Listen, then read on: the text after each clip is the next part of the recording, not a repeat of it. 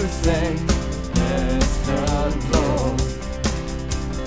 If your sins have been washed away, bless the Lord. If you stand only by His grace, bless the Lord. Oh, bless the Lord. Oh, my soul, bless the Lord. Oh, my soul, and let everything within me, let everything within me, let everything within me bless the Lord.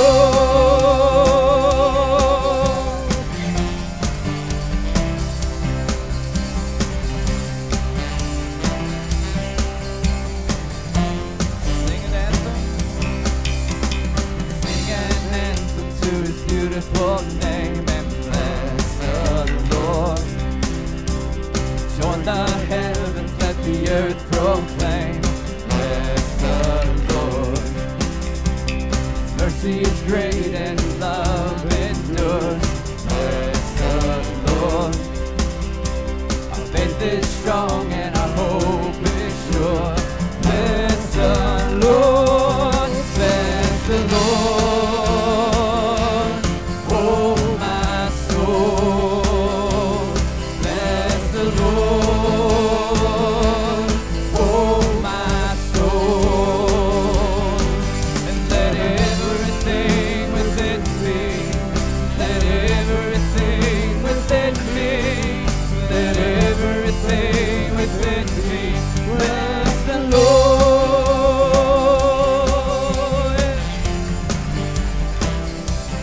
Bless the Lord.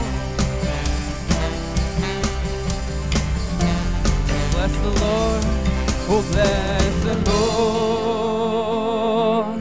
Oh, my soul, bless the Lord.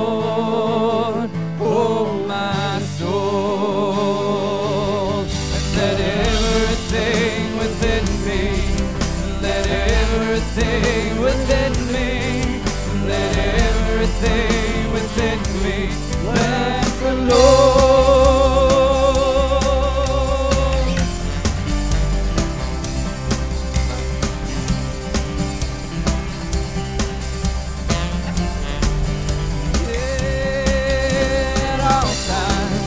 At all times, oh, I will bless the Lord. At all times, oh, I will bless the Lord. Yeah, at all times, oh, I will bless the Lord. Yeah, at all times, oh, I will bless the Lord. Yeah.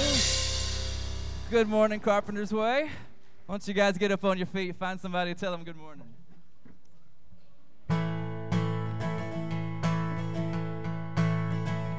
Even though I walk through the valley of the shadow of death, your perfect love is casting out fear.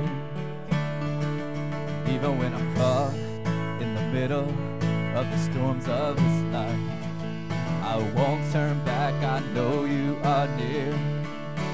I will fear no evil, for my God is with me. If my God is with me, whom then shall I fear? Whom then shall I fear? Oh no, you never let go.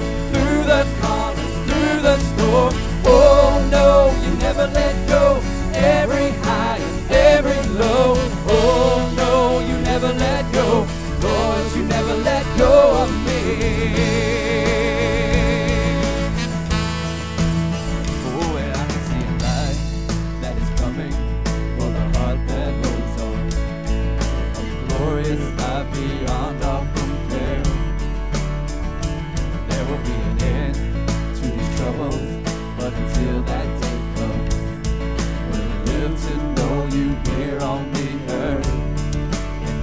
will fear no evil,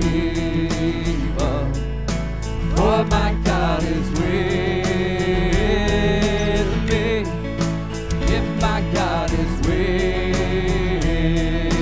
me, oh, whom then shall I fear? Whom then shall I fear? Oh no, you never let go through the calm and through the storm. Oh no, you never let go in every high and every low. Oh no, you never let go. Lord, you never let go of me. I can see a light. Oh, I can see a light that is coming for the heart that holds on. And there will be an end to these troubles, but until that day comes, still I will praise you. Still I will praise you.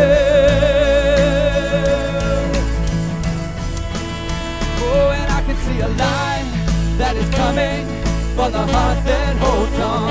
And there will be an end to these troubles, but until that day comes, still I will praise you. Still I will praise you.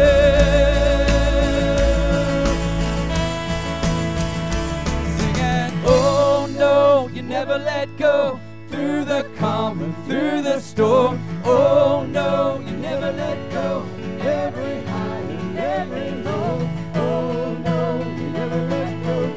Oh, you never let go of me. We're singing, oh no, you never let go through the calm and through the storm. Oh no, you never let go in every high and every low. Oh no, you never let go. Lord, you never let go of me. Lord, you never let go of me. Oh Lord, you never let go of me. You guys will turn your attention over to the baptism. Good morning, everybody. That's better. You sound a little more woke up before than you were before. Has it been a beautiful weekend or what?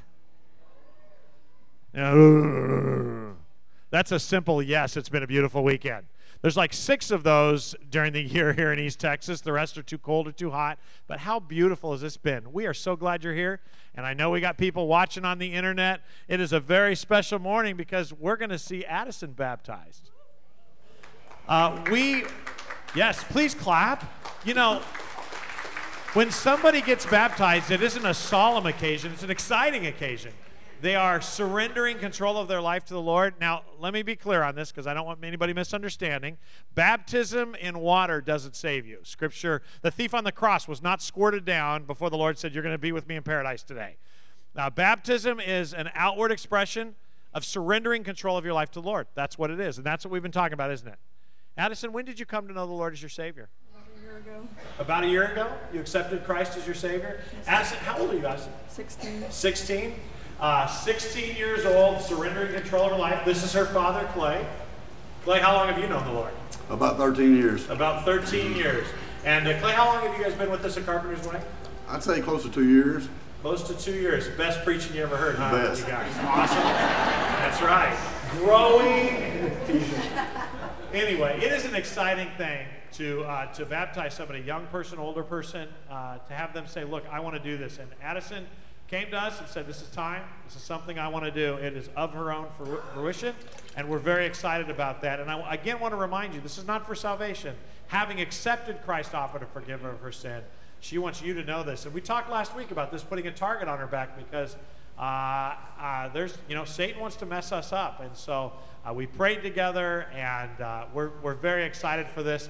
This family comes from a family of faith back a few generations, serving the Lord full time, and it's an honor to have you here. And it's an honor. Oh, the reason we allow dads to baptize their children, if they're walking with God, first of all, is because he's the first line of defense. God has established the husband as the head of the house, and so he is Addison's first pastor, and one of the things we talked about last week is his responsibility to disciple her and protect her. And so that's why we do that. It's exciting. It binds them together spiritually, walking together as well.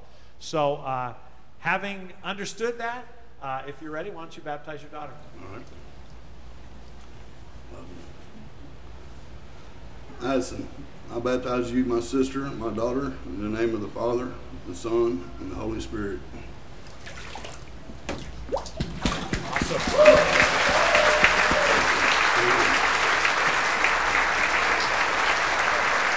How cool is that? My sister and my daughter.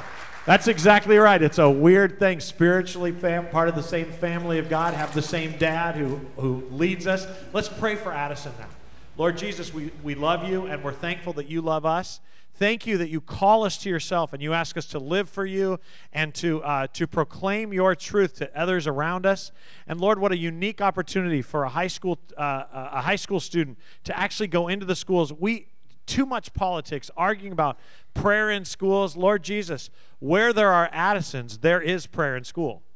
Where there are young men and women who walk with you on campus, Father, your Holy Spirit is living within them, and the temple of the Holy Spirit goes with them. So I pray, Father, for her as a missionary, that she would reach out to those that are hurting, that she would share with those that need comforting, that she would offer the hope of the gospel to those seeking hope beyond this life. We pray you would protect her from the evil one who would like to mess her up. We pray, Father, for her family, that they would encourage her, and that she would encourage them, and together they would walk with you. And I thank you that we as a church have the privilege of growing up with Addison, that we have the privilege of growing her up and having her impact us. So, Father, as a church family, may we walk closer with you, having surrendered control of our lives to you. We pray again for your blessings on this family, specifically Addison, and we pray that you would bless her all the days of her life. In Jesus' name we pray, amen. Well, once again, I'm going to make my way over here. We're glad to have you with us this morning. Thank you for being here. You have been given a worship guide when you came in. It has lots of activities and information that's important of upcoming events. I want to highlight a couple of these things. One of the things this morning I really want to hit you with is an insert. That's our prayer guide. So please be praying for each other. I've been in touch with Josh Ferguson. As you know, Allie's pregnant. And she gave birth through C-section on Friday. Very exciting. The baby's healthy, but it was a very difficult birthing process for her. And as a result, she's been in ICU for a couple days and needed to sedate her. Today, they expect to take out the breathing tube. And so they're testing her breathing. He wanted me to tell you about that and ask you to pray. But she is doing very, very well and improving. So please bring praying. You can imagine a young family coming face to face with something as scary as that. They're surrounded by family, but she's doing fine. But please keep praying, and we will pray for her this morning as well. But little Levi came into the world on Friday. That would be a boy's name, if you're wondering. In all the conversations we had, it's a lot been about Allie, so I don't know the size. Probably 15 feet long, 22 pounds. Something like that. So let's be in prayer for them. For those of you who don't know Josh and Allie, Josh grew up at Carpenter's Way, went to Moody Bible Institute, now serves on staff with Campus Crusade for Christ, now known as Cru, and they are one of our missionaries. So please be praying for them. The doctors expect that once they take her off of the breathing tube and everything, things will be just fine. Just keep them in your prayers. Other things in here, we have our Carpenter's Way 101 class coming up, how to become a member. It's a new members class, or why do we do what we do here? That is available for anybody, even if you're not interested in becoming a member. If you want to know why we do what we do, that information is in there, and we'd love to have you join us on Sunday, March 18th. It's in the library. It starts at 9:30 and goes to about 11:45. But this is a great way to meet with the staff and the elders of the church and ask questions that you may have, as well as learn how we function and all. Of course, that's how you become a member, but also if you're just interested, check that out. Also today at 11, right after our service this morning, there's a Guatemala team meeting. If you're interested in going on a mission trip, this mission trip costs about $2,000. There is you can raise funds and different things like that. If you're interested in going to Guatemala on a short-term mission trip, hang out here. You're not signing up for the trip. It's about 10 minutes. Is that what it said in there? About 10 minutes right in here. We'll get through the information, and then you'll be able to pray more knowledgeably. You can talk to the Overbys who lead that trip. But that's again, today at 11 o'clock right after. If you're visiting with us, we're so glad you're here. And Julie and myself will be here right after the service. We'd love to shake your hand and answer any questions you have about the church. Relationships are actually built in our Bible study groups. We have them going on. Most of them take place on Sunday mornings, some before, about 8 o'clock, some right after at 11. And then we have some going on during the week. If you're interested in getting into a smaller group, we'd love to have you do that. So come talk to us, and we'll do our best to connect you with other folks. I'm going to ask our ushers to come forward at this time as we prepare for our offering. The offering goes towards not just our light bills and paying the staff here, but we also support missionaries across the globe. And this is how we do that as a church. And so if you're visiting with us, we ask that you not give. This is for those who attend regularly. If you attend regularly, we want you involved in ministry and body life and all, small group Bible studies, also ministry opportunities. There's always ministry opportunities. Take the insert in here about some with our children's ministry. Giving is a part of that. We thank you for your involvement. Let's pray. Lord Jesus, we love you. We're thankful that you love us first. Even while we were yet sinners, you loved us. Thank you that our sin doesn't keep us from intimacy with you if we will simply surrender. We thank you again for the testimony of Addison this morning that was willing to stand in front of all these people and on the internet and say, my life belongs to the Lord. I've been crucified with Christ and I'm going to live for him. Father, we pray for Allie Ferguson right now as they're testing her breathing to see if they can slow down on helping her breathe. And Lord, we pray that you would heal her body. We thank you that they have been able, Father, to take care of what's going on, and now, Father, continue the healing process. And we pray for Josh as he leads his young family now, little Levi and his wife, that he would be a man of courage and faith. And we thank you for his faith and his faithfulness, and we pray you'd bless them even as we pray for them this morning right now. Heal her body, Father, and may the doctors give credit to you because they don't understand how miraculous you've been. But thank you for the good reports as well. If you choose to use science to heal her, thank you for that too. For this morning, Father, for those watching on the internet and those in this room, draw us to yourself. Help us this morning to make a choice to trust you. In Jesus' name we pray. Amen.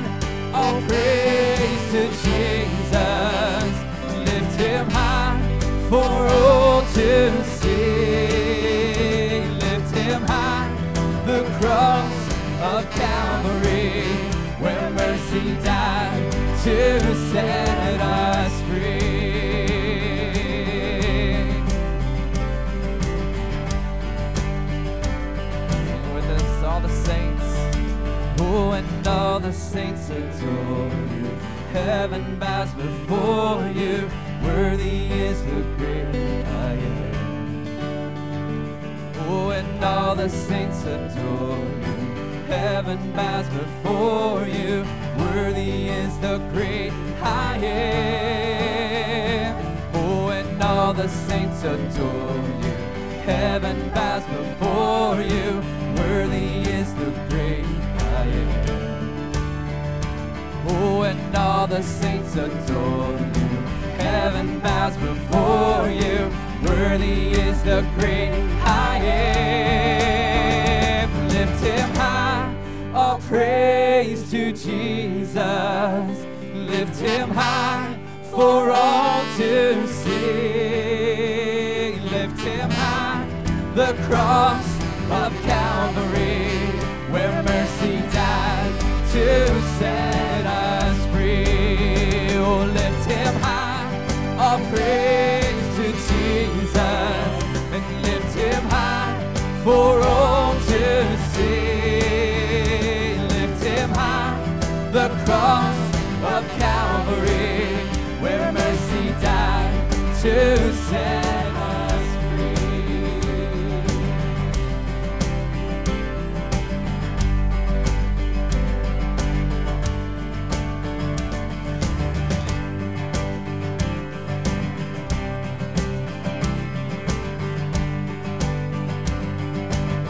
Sing that chorus again. Lift him high, all praise to Jesus. Lift him high for all to see. Lift him high, the cross of Calvary, where mercy died to set us free. Where mercy died to set us free. Where mercy died to set us free. Amen. You must have the same attitude that Christ Jesus had. Though he was God, he did not think of equality with God as something to cling to.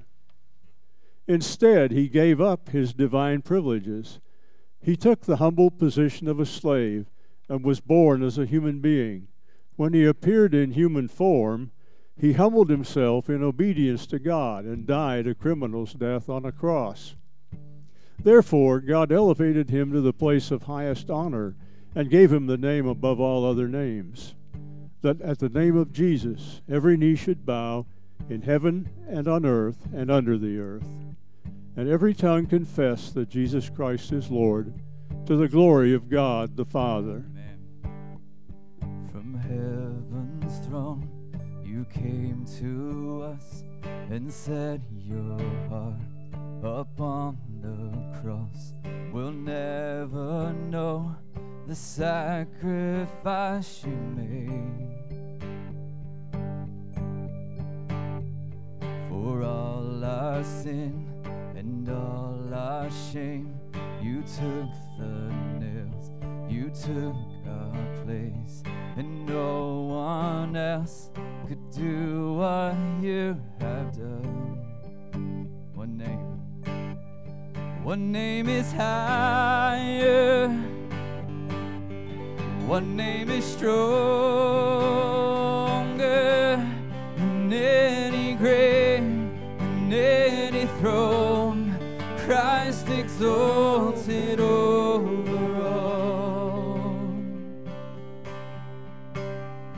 Then from the grave where death would die, you rose again and brought us life. You're reigning now, the Savior of the world.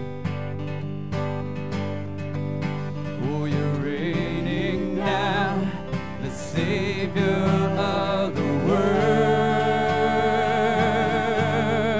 One name is higher, one name is stronger than any grave, than any throne. Christ exalted over all, the only Savior, Jesus Messiah. To you alone our praise belongs. Christ exalted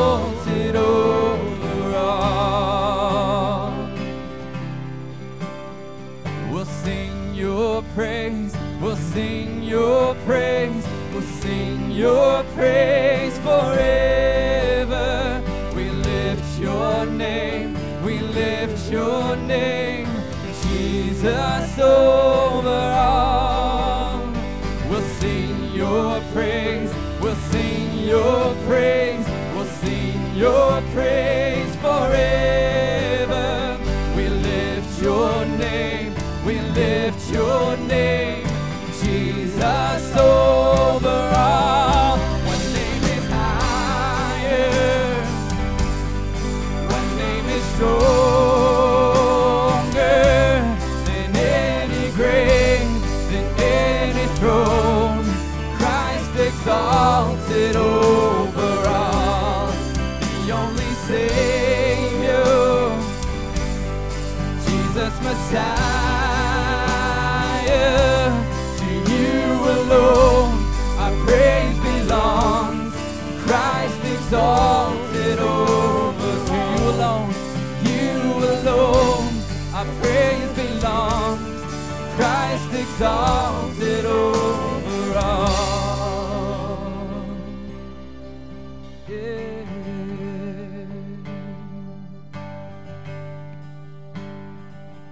I stand amazed in the presence of Jesus the Nazarene, and wonder how he could love me, a sinner condemned. Sing that again. Stand amazed. I stand amazed in the presence of Jesus the Nazarene, and wonder how he could love me, a sinner condemned, unclean. Singing, oh, how marvelous, how wonderful, and my song shall ever be.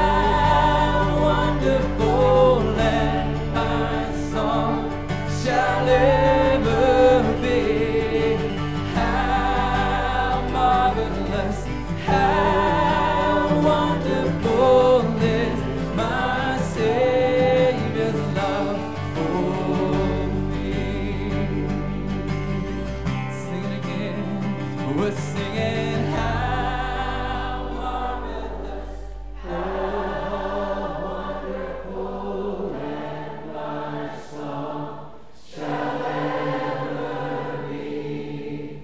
How marvelous, how wonderful is my Savior's love for me. It's okay. You can clap. Don't be afraid. You know, I just wanted you guys to know that they're rushing the stage. They're rushing the stage. Lighten up. Every time they do that, I kind of want to go with them, to be honest with you, but I'd leave you blank. I just think it's so amazing. I grew up, though, hearing how in love with me God was. But one of the things I've learned since reading the Scripture is how much He likes us, too. I mean, He likes you so much. He created you. He made you with your quirks and your weirdness. And He's just, I just want you to know He likes you and doesn't just love you. And in that, I want you to understand that unless you really internalize that, you'll never get the obedience factor. You'll spend your whole life wrestling with whether or not He's trustworthy, whether or not He can be trusted. Another thing that I'm thinking about right now a lot, and it's gonna play into our message this morning, and that is to understand, Lord, how do we get to the point where we understand the next life is at least as important as this life in our value system? How do I get to the point where I value what's going to happen next is at least as much, if not more, than I value what's going to happen in the next 24 hours? Because, boy, that's a struggle, isn't it? I mean, it's always like, okay, God, I'm going to trust you, and then we go to work things out on our own, don't we? It's kind of like we live this struggling dichotomy, and that is the battle of the flesh, isn't it? It's a battle. So let's pray. Let's ask God to meet with us this morning. We're going to get through a lot of Scripture today, so I'm gonna kick in the Yankee preacher because I'm going to read kind of quickly. And you'll be able to follow along on the screen, and feel free to shout an amen periodically. If you lose control, we'll give you the mic. So let's just pray. God, we're so amazed at your love for us. We really are. We are amazed that you, the God of the universe, would look down here and love us. And we're kind of accustomed to that concept. But, Father, to think that you would watch us still, turn our back on you, and still chase us, still love us, that's overwhelming. That's hard to believe. And once we start to grasp it through the study of Scripture and to see how consistent you are in your love and your chasing, then we begin to believe that it's true for us as well, and that begins to change how we view life. So I ask for that. I ask for that this morning. I ask that your Holy Spirit, Lord, would help us see with spiritual eyes. Help us to see Saul from spiritual eyes. Help us to see the nation of Israel from spiritual eyes. Help us to see you from spiritual eyes. Help us to see the things you ask us to do from spiritual eyes, and in result of that, change us from the inside out. Your Holy Spirit inhabits your children, and we give Him free rein to change the way we think. Amen. As you know from our study here or elsewhere, God chose Abraham and Sarah to give birth to a nation that He would use to introduce Himself to mankind. From that nation, He would actually birth the ultimate sacrifice of the world, the Lamb of God, that would take away the sin of anyone who would call on His name. Unfortunately, this group of people, this nation that He called out to Himself, would never really give themselves, their whole hearts to God, even though He chased her like crazy. I hope you've been with us on our study. I hope your eyes are being opened to just how radical God's chasing is. There's nothing like it. None of us would chase our kids like He chases us. And if you weren't here last week, I encourage you to go back and watch on the internet. Gosh, I want you to go back and watch the whole series on the internet, not because the preaching is good, but because the story in its context is just mind-boggling. The Old Testament is not a bunch of random stories about a God who's avenging Himself on mankind and punishing sin and killing evil nations. It's about a God who keeps saying, just give me a chance to own you. Just give me a chance. Let me prove myself to you. And he does it over and over again. For thousands of years he does this. All the way back in the garden he starts. And for thousands of years he chases us until he eventually says, okay, I've got a different plan. I'm going to make it free. And that's what he does with Jesus on the cross. That's the season we're coming into. Actually, it's not in the worship guide today, but I encourage you to start anticipating Easter weekend. Start anticipating that. We're going to have our Good Friday candlelight service here, about a 25-minute service here with candles and communion on that afternoon. Jesus gave up the ghost, it tells us, gave up his spirit, and died around 3 o'clock in the afternoon, so we have it at 3. I know that's inconvenient for some of you who work. Ask for a half hour off. We'll get you back in time. It's really important. It's just to reflect. And then on that Sunday morning, we're going to celebrate the resurrection of Christ, and we're going to work hard. Nancy Mize has written a great script for that morning at the end. It answers the question, why does it matter when life sucks? I mean, it really does. What does the resurrection have to do with me? And it's such a phenomenal script. It's carrying over the Christmas one. We'll be back at the diner up here. So I encourage you to plan on being here Easter morning, which is April 1st. You don't need to play practical jokes till the afternoon. Then just go crazy on each other. I've already had people going, so what are you going to do that morning? It's April Fool's Day. Nothing. So plan on joining us. Man, we got to celebrate this, you guys. This is our hope. Our hope is not found in a political movement. Our focus is not found in a revolution. Our focus is not found in liberal politics or conservative politics. It's not found in doctrinal debates. It is found in Jesus Christ. Found in Jesus Christ. Everything else is just religion and offers you nothing. It offers you nothing. Only Jesus Christ offers you hope in life, no matter what you're going through. This nation was chased by God, and we saw last week they're begging him, let me be your king. We don't want you as a king, and God gave him a human king, Saul. And then after giving him the human king in last week's text, God said, look, if you and the king will follow me, I'll still lead you. I mean, it's incredible what we learned last week together, and I heard from a lot of you. But last week we learned together that this God actually said to this nation that rejected him and chose a human king, I'll even accept you with your second wife. I'll even accept you if you just walk with me. And he's begging them, and I think we were all kind of amazed at that last week. Even now, God is chasing them. And in 1 Samuel chapter 12, what we studied last week, we saw what it looks like to have God chase people. And I want to keep saying that because I want you to understand, God doesn't just offer you the opportunity to be his child or to walk with him. He's shaking you, going, come on. Just give me a chance to prove myself to you. Give me the chance.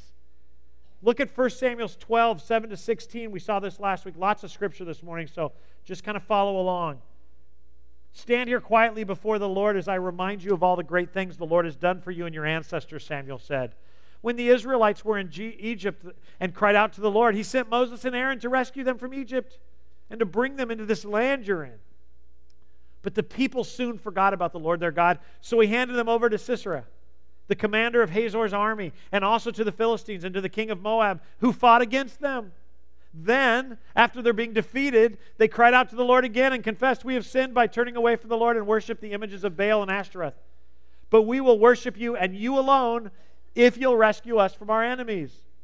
Then the Lord sent Gideon, Badam, Jephthah, and Samuel to save you, and you lived in safety. But when you were afraid of Nahash, the king of Ammon, you came to me and you said that you wanted a king to reign over you, even though the Lord your God was already your king.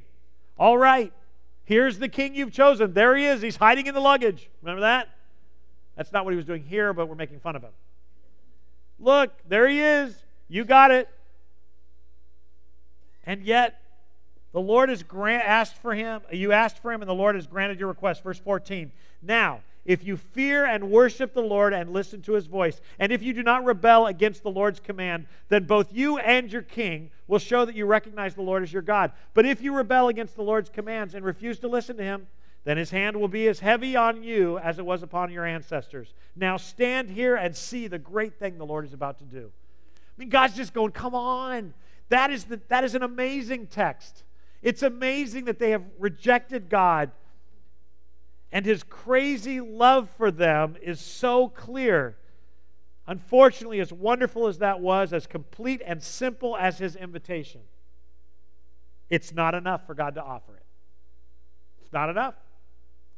The nation and their new king would have to accept it and submit to him as their ruler and leader. That's lost on the church today. We love to talk about God's love. We aren't good at talking about the response. You got to respond. It's not enough for God to want to rule you, to lead you. And in today's text, we're going to see the response of this human king to God's offer to lead and rule their lives. Chapter 13, verse 1. Saul was 30 years old when he became king, and he reigned for 42 years.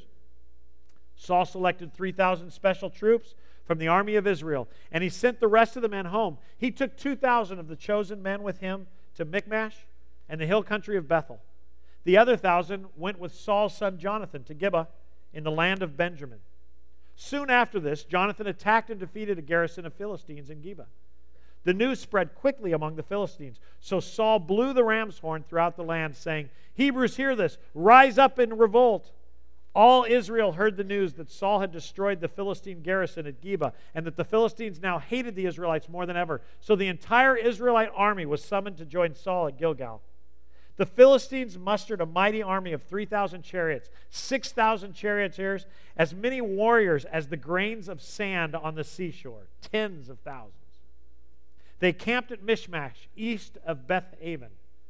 The men of Israel saw what a tight spot they were in, and because they were hard-pressed by the enemy, they tried to hide in caves and thickets and rocks and holes and cisterns. Some of them crossed over the Jordan River and escaped into the land of Gad and Gilead.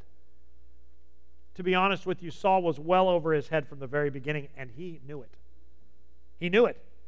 So much of his decision-making feels like it's overcompensation for a lack of self-confidence, which actually Samuel talks about later.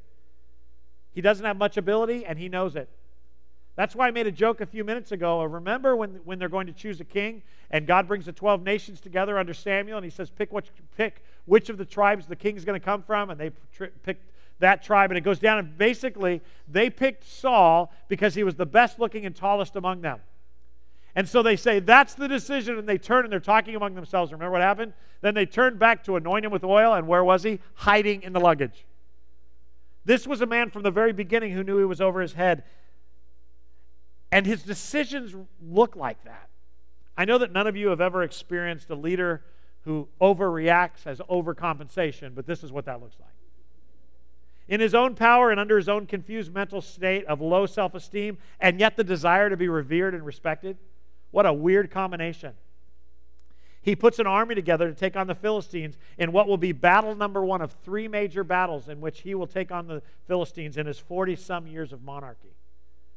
After a small initial win under his son Jonathan's leadership, very important, the Philistines call up their army and line up against the Hebrews. Outnumbered and outmatched, the Hebrews run and hide.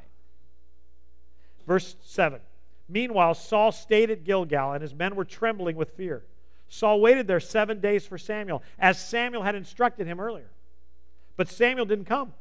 Saul realized that his troops were rapidly slipping away. So he demanded, "Bring me the burnt offering and these peace offerings." And Saul sacrificed the burnt offering himself. Back in 1 Samuel 10:8, Samuel had told Saul that he wanted him to go to Gilgal and wait. And they would, when he got there after 7 days, didn't define exactly when, but after 7 days, he would meet with them there, and they would offer sacrifices to the Lord. And then the Lord would tell them what he wants them to do about the Philistines. God didn't say you're going to fight and win. He just said, I want you to wait, bring your army there. We'll have for sacrifices together. I will offer them. That was Samuel's job. Stay in your lane. I'll offer sacrifice to the Lord. The Lord will speak to me, and I'll tell you what it is you're supposed to do. But just like the Jews at the base of Mount Sinai, I want to remind you, nothing has changed in the history of man but technology. Do you remember at the base of Mount Sinai when Moses is up there too many days for the Jews? They decide to go ahead and create another god. Our God's too timely. It takes too much time. Probably Moses is dead up on the mountain. Despite the fact that they see fire by day or smoke by day and fire by night, and they can hear the thundering of the Lord, they decide that Moses is dead, so let's create a new god. So they take off their earrings and they throw it in the fire, and out comes a cow. Remember that? We don't know how it happened, Aaron said. Out came a cow. Same thing's going on here. Samuel doesn't turn up in a timely manner. And the truth is, there's reason to believe he should panic. His small army is now turning into an even smaller army. Pick up the verses in verse 10.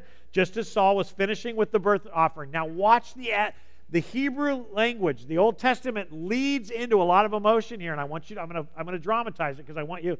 I'm not going to get all dressed up, but I'm going to dramatize it with my voice because I want you to hear what he's saying. It's hilarious. As Saul is finishing with the burnt offering, Samuel arrives. Saul went out to meet him and welcome him. But Samuel said, "What have you done?" Saul replied, "I saw my men scattering for me, and you didn't arrive when you said you would, and the Philistines were at Michmash ready for battle. So I said to myself, the Philistines are ready to march against us at Gilgal, and I haven't even asked the Lord for help, and we know the Lord wants us to ask him for help. So I felt compelled because of you and your God," adding that. I felt compelled. Loaded words, right? Wasn't my fault. I know I'm not supposed to offer sacrifices, but gosh, God wants to be involved in the battle, and we're going to fight, and we're losing men, so we might as well offer the sacrifice. So I felt compelled to offer the burnt offering myself before you came. Okay. God and Samuel high-five each other. Everybody goes home, and it's a good day. Please remember, God didn't say you're going to fight the Philistines. In fact, God had promised before that I'll fight for you. You won't have to fight the Philistines. God promised that he can defeat them any way he wants, and we'd seen that, and they had seen that. But Saul's plan was clear. This is how human nations win. We're going to go to war. God never said you were going to go to war necessarily. They might have gone to war, but he was told to wait and wait for the instructions of the Lord, and he doesn't wait. 1 Samuel 13:13, "How foolish," Samuel exclaimed. This could also be translated as, "You have acted foolishly," or "You have been a fool. You have not kept the command of the Lord your God that the Lord your God gave you. Had you kept it, the Lord would have established your kingdom over Israel forever. But now your kingdom must end, for the Lord has sought out a man after his own heart." Who's that? Little Davy. "The Lord has already appointed him to be the leader of his people because you have not kept the Lord's command." Just to be clear, and I want to say this again, and I'm going to say it over and over this morning in the time we have, but just because God chases you, just because he loves you, just because he offers you an opportunity to serve him, just because he invites you to be part of his family does not mean that you are any of those things. You got to respond. There's a place for response. You get to choose. You see, God's a gentleman, and he won't ever make you to respond. He extends an invitation, and you can accept it or reject it. And I know some of you are going, "I thought you were an election guy. You can't resist. That's what the tulip is about." Mind your own business. Nobody knows how that works. I don't know how it works. You don't know how it works. But we do know how one thing is. For God so loved the world, there goes the tulip, that he gave his only begotten Son. Enough blood was shed for every man, woman, and child. By the way, John Calvin was not a tulip guy.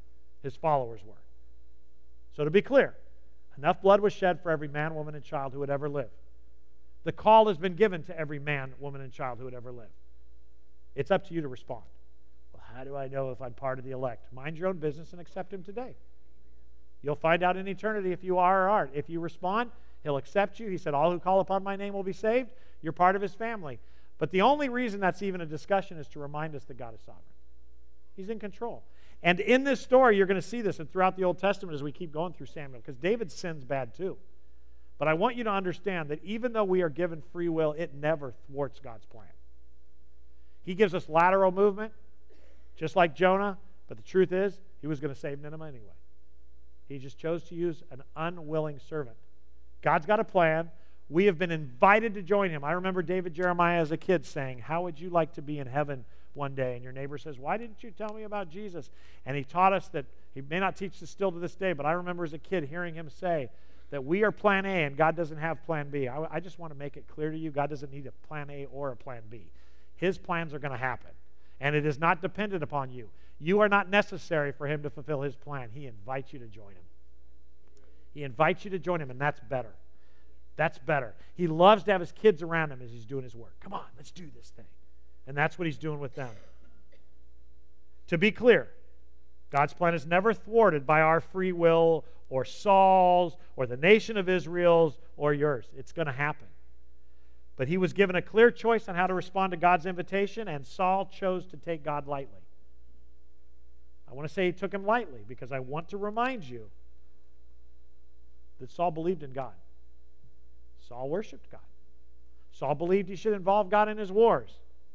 He just did it in his own time and in his own way. Just like Cain.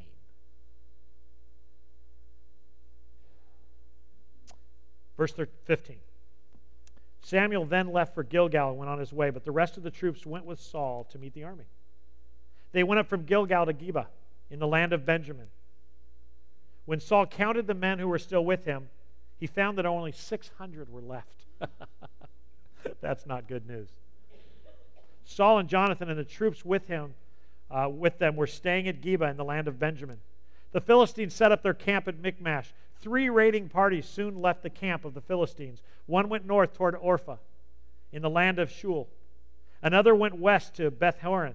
And the third moved toward the border above the valley of Zibeam, near the wilderness. There were no blacksmiths to make things worse. I'm going to add that. There were no blacksmiths in the land of Israel in those days. The Philistines wouldn't allow them for fear that they would make swords and spears for the Hebrews. So whenever the Israelites needed to sharpen their plowshares, picks, axes, sickles, they had to take them to a Philistine blacksmith. The charges were as follows: 1/4 ounce of silver for sharpening a plowshare or a pick, 1/8 ounce for sharpening an axe, a sickle, or an ox goad. So on the day of the battle, none of the people of Israel had a sword or spear except for Saul and Jonathan. They had rocks and sticks and really good weaponry like that. Verse 23, the pass at Michmash had meanwhile been secured by a contingent of the Philistine army. Now, if you're paying attention to this story, I know what you should be thinking. I would have freaked out too. I would have tried to figure out how to defeat them in the name of the Lord. Saul has only 600 men with no metal weapons and thousands of Philistines with chariots and spears and probably arrows. We understand Saul's actions. That's because we too take God lightly. You see, when you value this life too much, your goal is to live. And when your goal is to live too much, you take the King of eternity lightly. I want to remind you that faith and trust is a choice, and you make it every day. I'm just curious, how many of you, before you sat down today, checked the chair you sat on to make sure it would hold you? How many of you had your kid jump up and down on it just to make sure it wouldn't fall? Well, that wouldn't be nice, I know, but you're not nice people. How many of you didn't shake it or turn it upside down to make sure the legs would work? That's called faith. Your experience tells you that if you're going to sit in a room and listen to somebody or worship, then a chair is something you can trust predominantly. We don't treat God that way.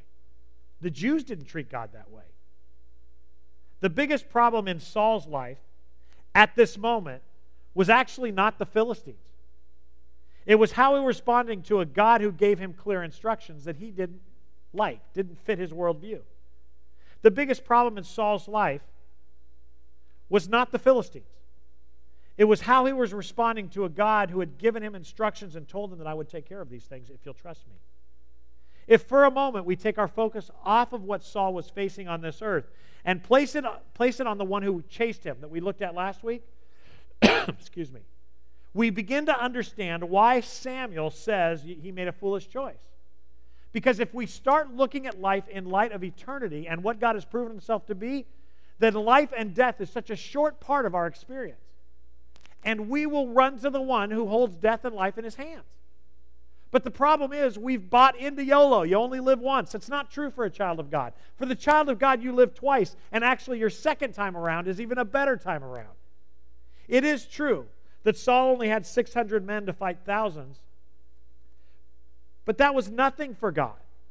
And he should have known that, because only a few generations before, God took a young guy by the name of Gideon, who was a doubter, and defeated thousands more than he was facing today with 300 men, based purely on how they drank water.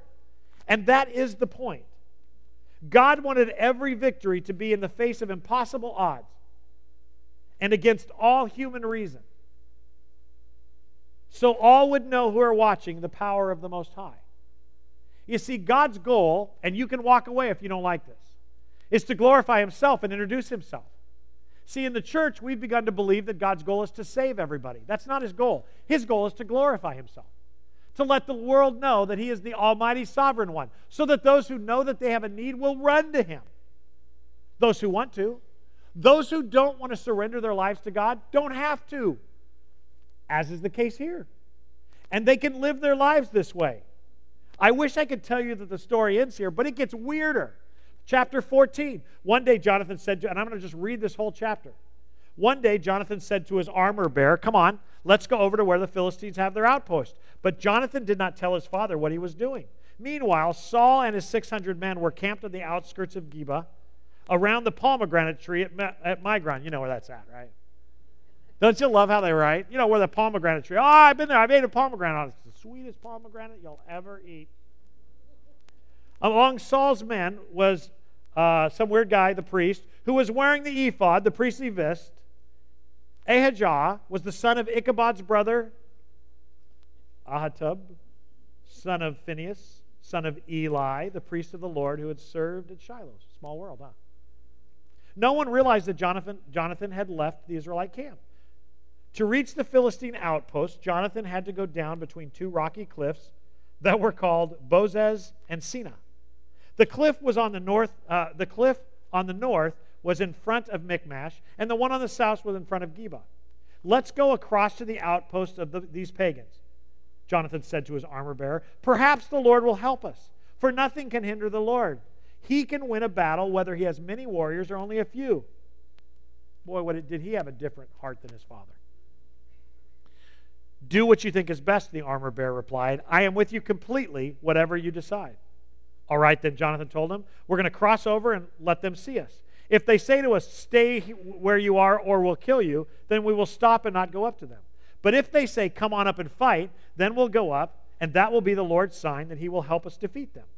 When the Philistines saw them coming, they shouted, look, the Hebrews are crawling out of their holes. Verse 12. Then the men from the outpost shouted to Jonathan, come up here and we'll teach you a lesson. Come on, climb right behind me, Jonathan said to his armor bearer, for the Lord will help us defeat them. So they climbed up using both hands and feet, and the Philistines fell before Jonathan, and his armor bearer killed those who came behind them. They killed some 20 men in all, and their bodies were scattered over about a half acre. Suddenly, panic broke out in the Philistine army, both in the camp and in the field, including even the outposts and the raiding parties. And just then, an earthquake struck, and everyone was terrified. Saul's lookouts at Geba of Benjamin saw a strange sight. The vast army of the Philistines began to melt away in every direction. Call the roll and find out who's missing, Saul ordered. And when they checked, they found that Jonathan and his armor bearer were gone. That's two guys. Then Saul shouted, bring the ephod here. Okay, now Saul's going to kick in, okay? So you got Jonathan going, let's go. This is worth dying for, but we'll wait on the Lord. Let's go do this thing. And Saul's kind of going, oh man, what are we going to do? And they start falling apart. So here's Saul. Bring the ephod for a time. Remember what the ephod was? It's that thing that you saw in Raiders of the Lost Ark where the priest wears it. It's the garb, and it's got jewels all over it. It's the prayer shawl. The high priest or the priest would wear that when he's going to pray. We got to pray! For at that time, Ahijah was wearing the ephod in front of the Israelites. But while Saul was talking to the priest, the confusion in the Philistine camp grew louder and louder. So Saul said to the priest, all right, here he goes. Bring the ephod, we got to pray. It's getting crazier. I love this. So Saul said to the priest, never mind, let's get going.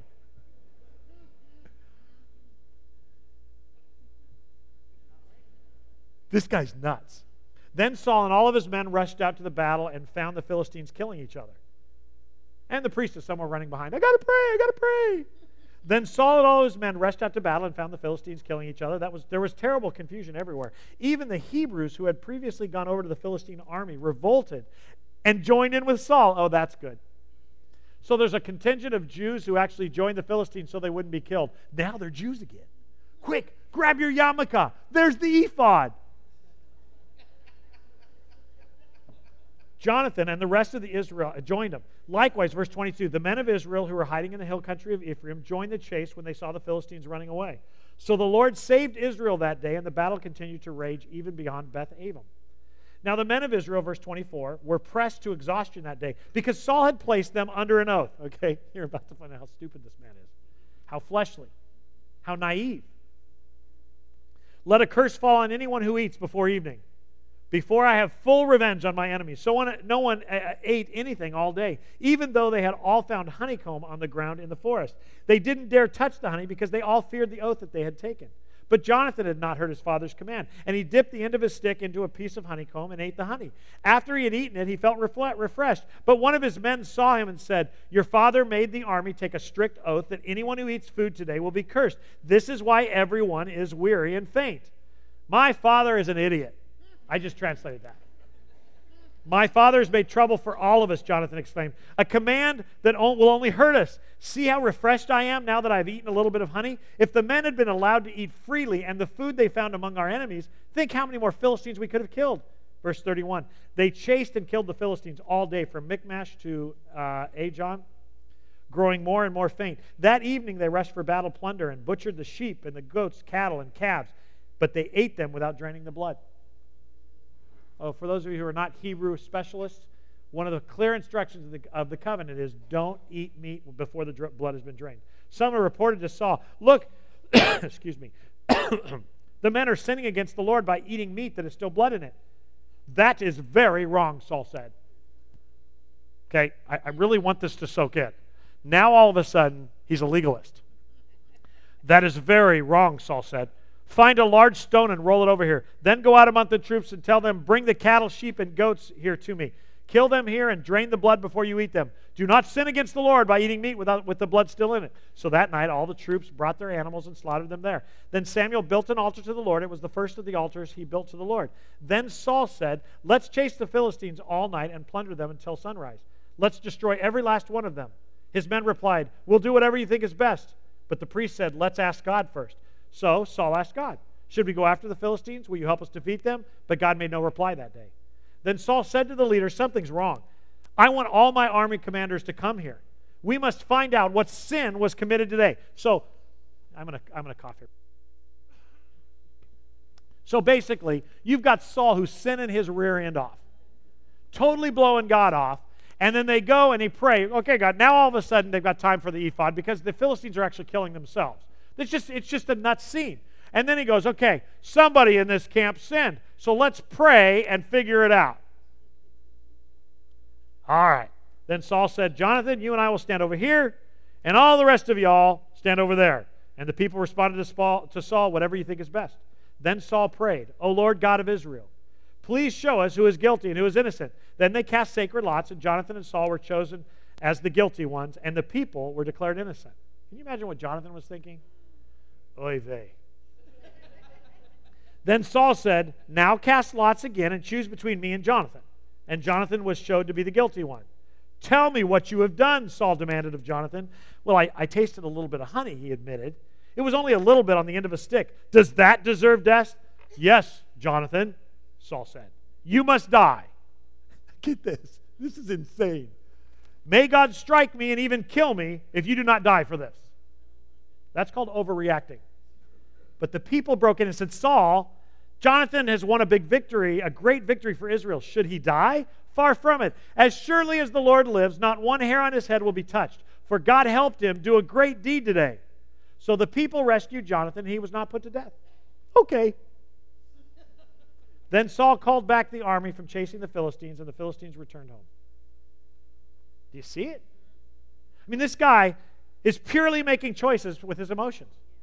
There's no real thought put into it, and man, maybe some of his choices make sense to us. But I mean, starving your warriors is a complete reaction. I mean, it's just a guy going, "We will destroy you, and none of us are going to sleep until every last one of you are dead."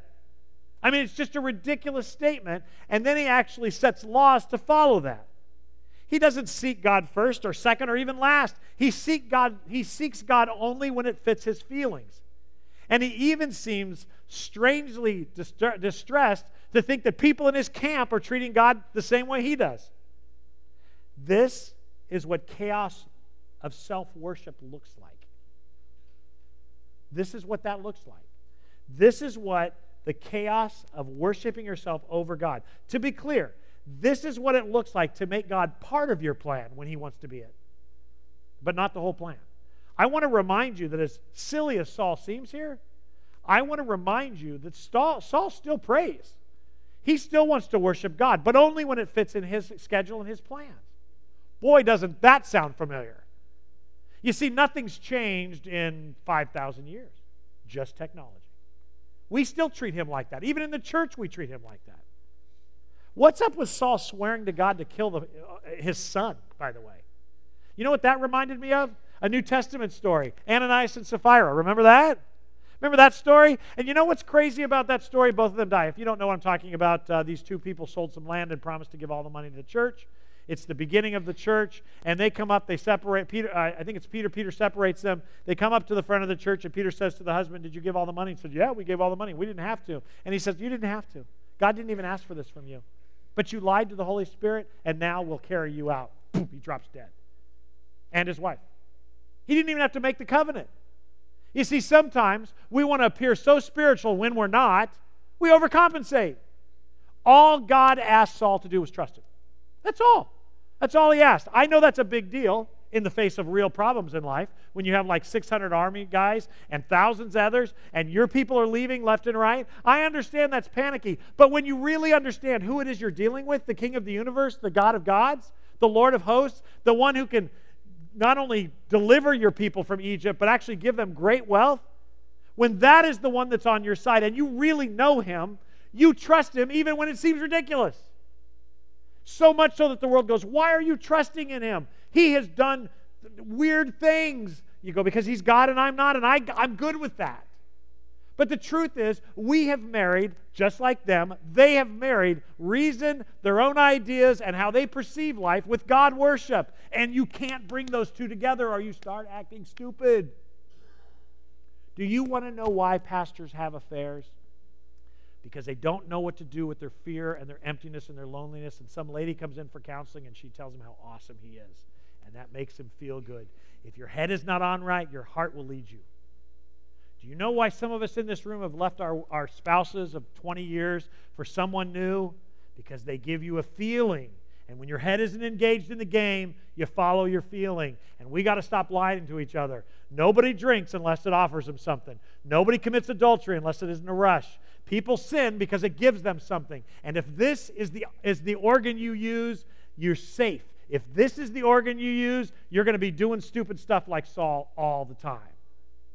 That's why the world is in the shape it's in. I want to remind you of what it says. Romans chapter 1 describes this. But God shows his anger from heaven against all sinful, wicked people who suppress the truth by their wickedness. They know the truth about God because he made it obvious to them. For ever since the world was created, people have seen the earth and the sky. Through everything God made, they can clearly see his invisible qualities, his eternal power and divine nature. So they have no excuse for not knowing God. Yes, they knew God, but they wouldn't worship him as God or Lord or even give him thanks. And they began to think up foolish ideas of what God was like. As a result, their minds became dark and confused. That's called depravity. It's what happens when you start living stupid. Sin makes you stupid.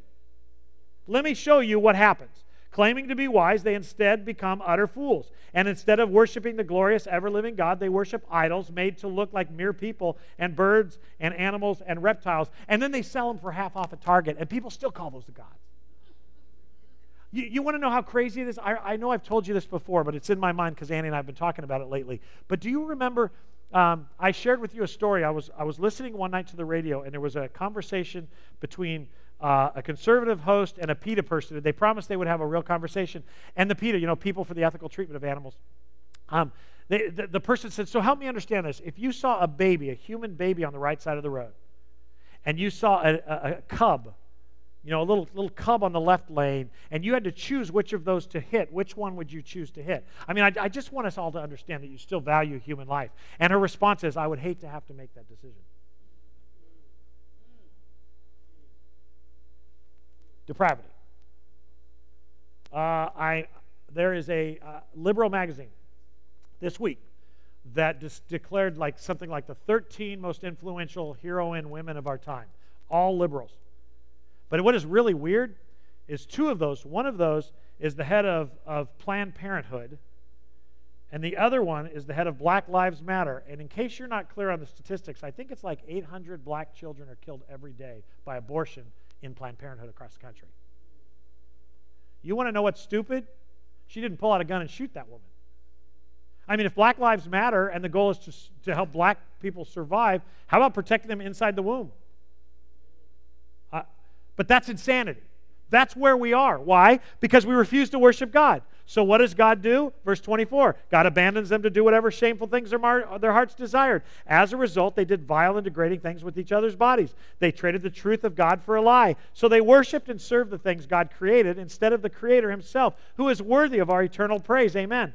That is why God abandoned them to their shameful desires. Even women turned against the natural way to have sex instead and indulged in sex with each other. And men, instead of having normal sexual relations with women, burned in lust for each other. Men did shameful things with other men, and as a result of this sin, they suffered within themselves the penalty they deserved. And now all of us are going, yeah, that's evil. Watch though, what else? That's just one symptom of it. Since they thought it foolish to acknowledge God, He abandoned them to their foolish thinking and let them do things they should never have done.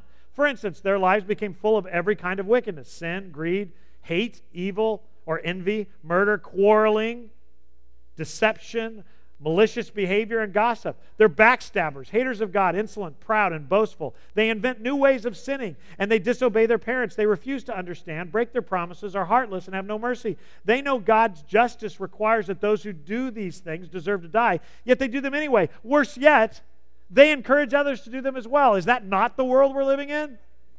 And I just want you to know it's the world we've always lived in, and Saul is on that flag.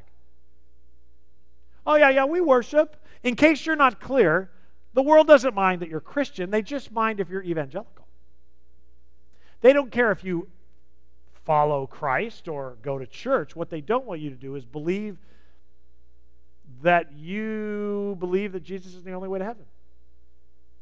They'll call you a hater. They'll say that you're unkind. In case you're not clear, the culture in which we live today, much like this time back then, says that if a dude decides that he's really a woman in a dude's body, you're not supposed to just be okay with that. You have to endorse that or you're a hater. Let me be clear. That's mental illness. It is. If I want to be a rock, I could choose to be a rock, but that's mental illness. I'm not a rock. If one of you stood up and said you were Jesus Christ, we would hug you, tie you up, and take you down to the Burke Center. But for whatever reason, the world today is saying you can be whatever you want, you can do whatever you want, and I want to tell you that it's just as stupid when you sit on a high school campus for a graduation ceremony and you tell kids they can be anything they want. That's not true. They can't. There's probably not going to be any girl who's graduating that's going to be an NFL player. Probably not. It's probably not the case. Probably, I'm never going to be president of the United States, although I could after this one. The truth is that you can't be anything you want. You have been created for a purpose by a God you either recognize or don't recognize, and you either bow the knee to Him or you live like Saul, spending your life trying to prove to everybody that you're as good as you can be. Just leave me alone. It's tragic. And it gets worse. You see, God offers a sacrifice. He offers mercy. He offers grace. He even chases people, but people get to choose. One more chapter. 1 Samuel 15. One day, Samuel said to Saul, "It was the Lord who told me to anoint you as king of His people Israel. Now listen to the message from the Lord." Now remember, he hasn't heard anything from the Lord for many, many years. So God's showing up again. "This is what the Lord of heaven..." And by the way, I forgot to make one more point. I know some of you caught it because you laughed. When God doesn't show up, what does Saul do? Blames everybody else. Isn't that interesting? Does that sound familiar? "It was the Lord who told me to anoint you as king of His people Israel. Now listen to the message from the Lord. This is what the Lord of heaven's armies has declared. I have decided to settle accounts with the nation of Amalek for opposing Israel when they came out of Egypt. Now go and completely destroy the entire Amalekite nation. Men, women, children, babies, cattle, sheep, goats, camels, and donkeys." So let me just explain that way back in the day, as the Jews were going through the wilderness, the Amalekites were they mocked them, they were unusually harsh on them, and even during that time, God said, one day, I'm going to revisit you, and I'm going to, as the king of Israel, we're going to defeat you. That's what this is about. I also want to point out that just because you reject God's will does not mean that He will not use you to accomplish His plan. Take note. Verse 3. "Now go and completely and destroy the Amalekite nation, men, women, children, babies, sheep, cattle, sheep, goats, camels, and donkeys." Verse 4. "So Saul mobilized his army at Telem. There were 200,000 soldiers from Israel and 10,000 men from Judah. Then Saul and his army went to the town of the Amalekites and lay in wait in the valley. Saul sent this warning to the Kenites: 'Move away from where the Amalekites live, or you will die with them. For you have shown kindness to all the people of Israel when they came up from Egypt.' So the Kenites packed up and left. Then Saul slaughtered the Amalekites from Havilah all the way to Shur, east of Egypt. He captured Agag, the Amalekite king, but completely destroyed everyone else. Saul and his men spared Agag's life and kept the best of the sheep, the goats, the cattle, the fat calves, and the lambs. Everything, in fact, that appealed to them.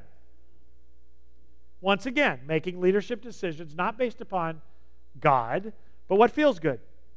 They destroyed only what was worthless or of poor quality. Never disappoints, does he?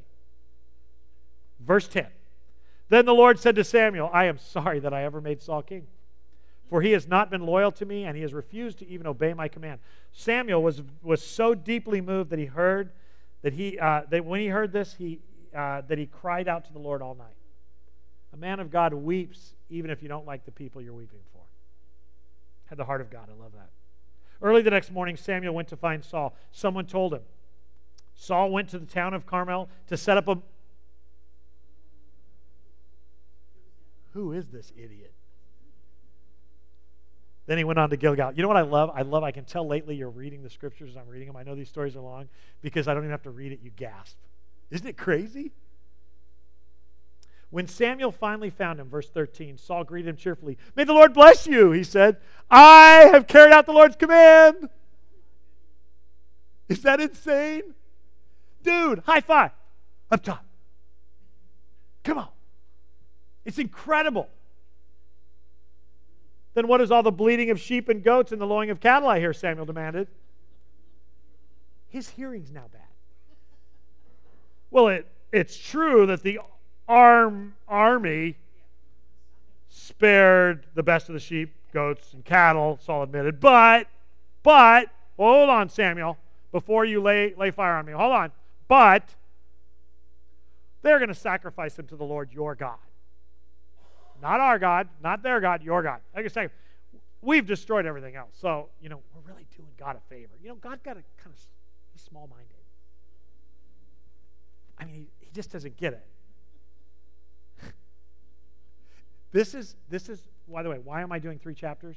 Because I want you to see in context. I don't want to debate why children were killed and all that. I want you to see what it looks like when your whole heart doesn't belong to God. This is what it looks like. The Hebrews had already rejected God and replaced him with a man, and now we're looking at a man's response to God. That's what it looks like, rejection. Then Samuel said to Saul, stop. Stop it. Listen to what the Lord told me last night. Well, what did he tell you? I mean, this guy doesn't even shut up. And Samuel told him, although you may think little of yourself, now you know why I said he has low self-esteem. And by the way, if you'll just take a breath, all of you are infant psychologists. That's why you like NCIS and Murder, She Wrote, because you're all trying to figure, we love that, because it teaches us about people and the character. You understand that when somebody has such low self-esteem, that they have a tendency to overspeak. I know only 8 of you laughed and the rest of you are conservatives. It's okay. Take a deep breath.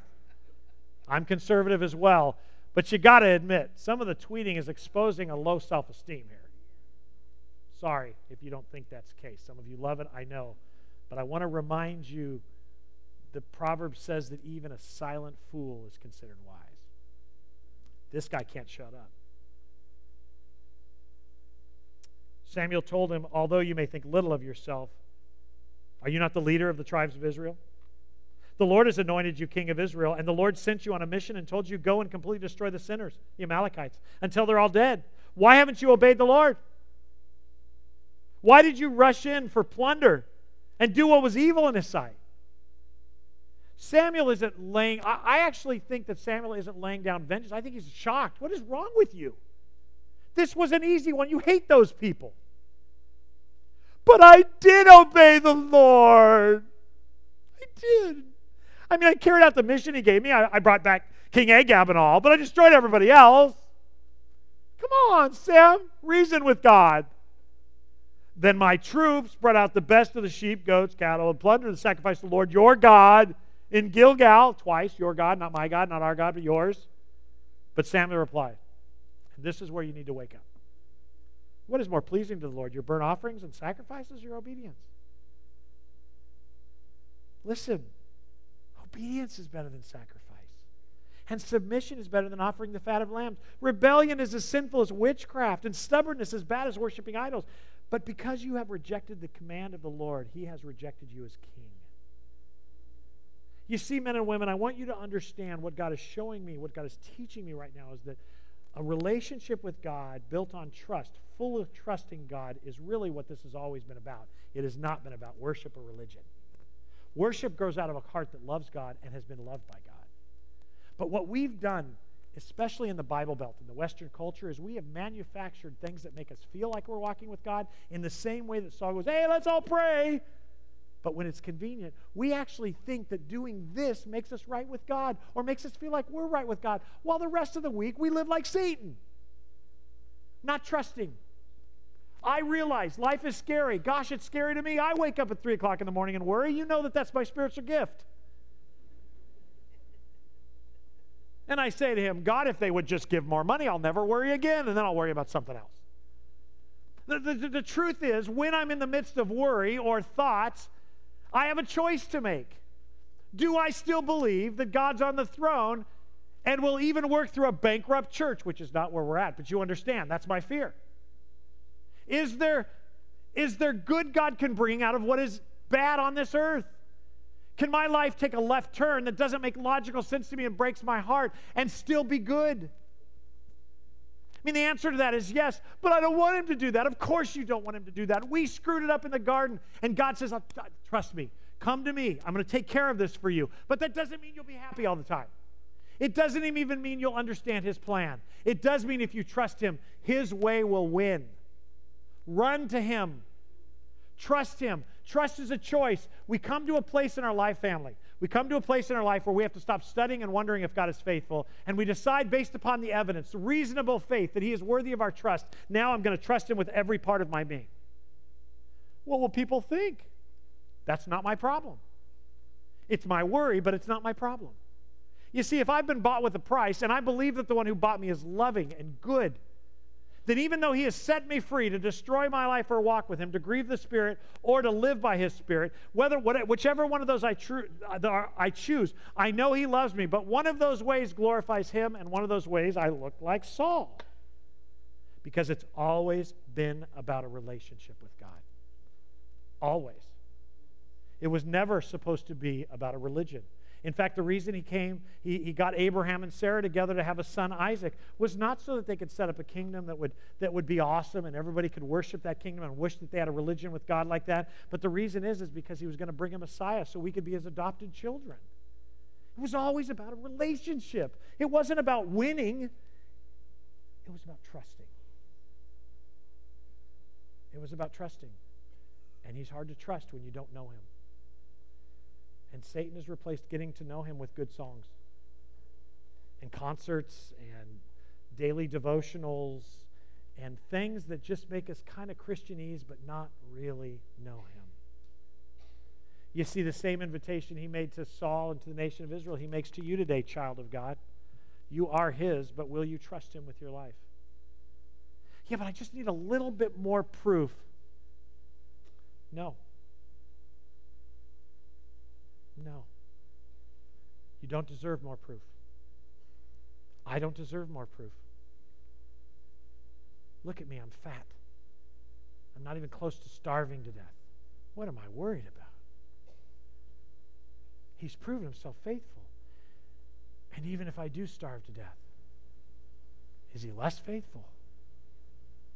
I mean, is he only trustworthy when things are good? I mean, look at this story. It's insane. God is great. Gives me the chocolate cake. Remember last week? That's how we treat him. Oh, God, you're so good. It's my birthday. Is he good with your cancer diagnosis? I don't like that. Didn't ask if you liked it. I know you don't like it. The question is, do you believe? Do you still believe? Isaiah 55, 6 and 7. Seek the Lord while you can find him. Call on him while he is near. Let the wicked change their ways and banish the very thought of doing wrong. Let them turn to the Lord that he may have mercy on them. Yes, turn to our God, and he will forgive generously. Brothers and sisters, run to him in the storm. Don't wait for the storm to end to celebrate what you're going to pretend you think he did. Trust him. But Mark, you don't know what I'm going through. No, I don't. He does. I'm scared. Yes, you are. Have courage. It's different. I've screwed up too much for anybody but God. You can't say that. I'm hurting. I can say it because it's true. Hurting irregardless. This is it. What do you value more? Who do you trust? You get to choose. Let's close in prayer. Help us choose you. We believe. We just need help with our unbelief.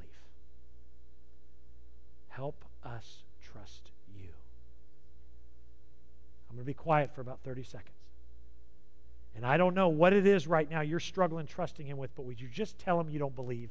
Tell him you don't believe he'll take care of it the way you need him to. Ask him to help your feelings. Ask him to help with your trust. See yourself giving that thing to him.